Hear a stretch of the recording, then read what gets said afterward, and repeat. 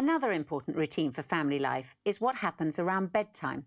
Having a regular bedtime routine has huge benefits for children. It provides a positive end to the day, and it helps a child who's hyped up, overtired or overexcited to calm down. Having a nightly routine helps them understand our expectation, which is that bedtime is bedtime and that they'll soon be going to sleep. Recent research shows that children in the UK are suffering from an epidemic of sleep deprivation. Creating a bedtime routine will help children to get enough sleep to be able to function well. Sleep is just as important as air and food and water for a child's development for a whole variety of reasons. Looking at the effects on the brain, for example, if children don't have enough sleep, they cannot learn as well. They actually learn and consolidate information while they're asleep. In addition to that, there are also benefits to their immune system, and of course their emotional behavior the next day is profoundly affected by sleep deprivation. So sleep is important for reasons that range from immunity to disease, to the ability to learn what they've studied in school, to their behavior the next day, and their ability to pay attention to you as a parent and what you say to them. This chart, based on medical research, gives an indication of how much sleep children need for their age over a 24-hour period. Babies aged 3 to 11 months need 14 to 15 hours. Toddlers aged 12 to 35 months need between 12 and 14 hours. 3 to 6-year-olds need between 11 and 13 hours. 7 to 11-year-olds need between 10 and 11 hours. Good sleep patterns don't just happen. We have to teach them. Sometimes that's really hard. I can still remember the battles with one of our children who refused to stay in bed. At one point, we nearly gave up, but we persisted, and eventually he got the message, and the battle was won. Being confident that having enough sleep is important for our children's well-being helps us to persevere in getting them to bed. And routine is a great way to do it. Routine means it becomes familiar, it becomes the norm. The bedtime routine also provided us with a daily opportunity to spend special time with our children. For me, it was a top priority, and Nicky tried to be there whenever possible within the context of his work. Now, we're not suggesting that bedtime in our home was always this wonderful scene of calmness and smiles. Far from it. And often I'd long for the time when they'd be old enough to put themselves to bed. But looking back, I can see that the nightly routine, week after week, month after month, and year after year, was a great opportunity to connect and communicate with them in a special way. And we always took the opportunity to say a prayer with each of them before turning the light off and saying goodnight. We've talked to a lot of parents about the benefits of bedtime routines, not just for their children, but so they themselves are not constantly exhausted. We know that achieving a routine has involved a fair amount of frustration and tears along the way and has required perseverance.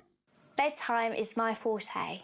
I am a teacher and everything is organised to the last T. So much so that Sam has to fit into the routine. After baths, we have stories. Usually Mark's home by then, and then he reads the stories.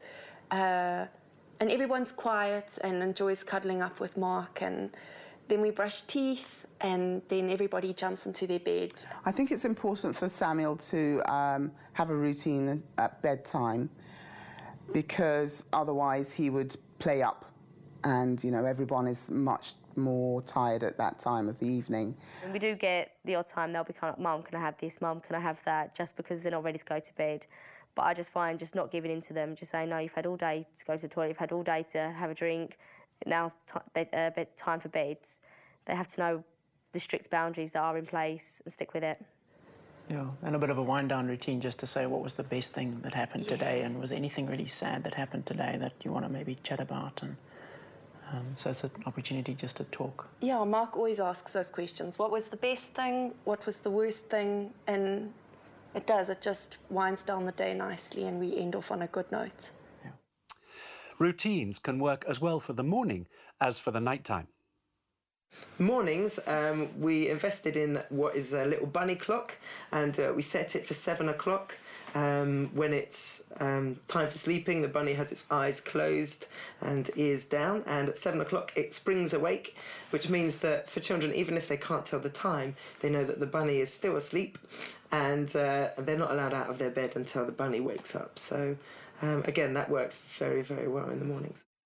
One final routine that is highly beneficial for children is family holidays. They build a memory bank of shared experiences and the chance to do something different together. They don't need to be expensive or to faraway places in order to have a big impact. Going on holiday is fantastic. It really is what we kind of wait all, the few months and all the months of grind. Suddenly, when we're all together, there's no pressure. It's just the most wonderful time. Well, we normally go, not too far away. We don't actually go out of England. Sometimes, once or twice. We've been to France and Florida. And at the summer holidays, we're going to France for 2 weeks. But we're going to this centre park, which we call the fish pool. I don't know why anymore. I've forgotten for the reason. And it's got lots of swimming pools and slides and activities you can do. Our holiday last year was so important because it really just gave us time to bond together, to relax, to break from the routine and the norm of everyday life. So we didn't have to be on a routine or a strict rota. We could just take it at leisure, although the basic rules did have to still apply. They did still have to be well behaved and keep their manners. But just things like just that little break, like the weekend or week times break from not having to go to bed at a certain time and, not having to be up and out the door at certain times. We could just go at pace and just relaxing all three of us together was a brilliant bonding time. We've given you some homework to enable you to continue to think about the topics we've raised in this session and how to put them into practice in your family life. We've written the parenting book, and this covers more content on all the topics that we'll be looking at over the 5 sessions of this course. We're going to close every session with a short prayer, so please stay just as you are as I pray. Lord, we thank you so much for the gift of children. We thank you that family life is the best environment for children to grow up in. We pray that you would help each of us to make our families a place of support, a place of fun, a place where our children learn important values for life, and a place where they learn what loving others is all about. We ask this in Jesus' name. Amen. Amen. Our question for you to consider today is, do your children get enough sleep? Why or why not? And what changes to routine might help? There's an attachment to today's content that has a chart showing sleep times that are appropriate for different age groups. You might want to discuss this with your spouse or partner, or with whatever group that you're discussing this course with, because we always encourage you not to do it alone. We'll see you tomorrow.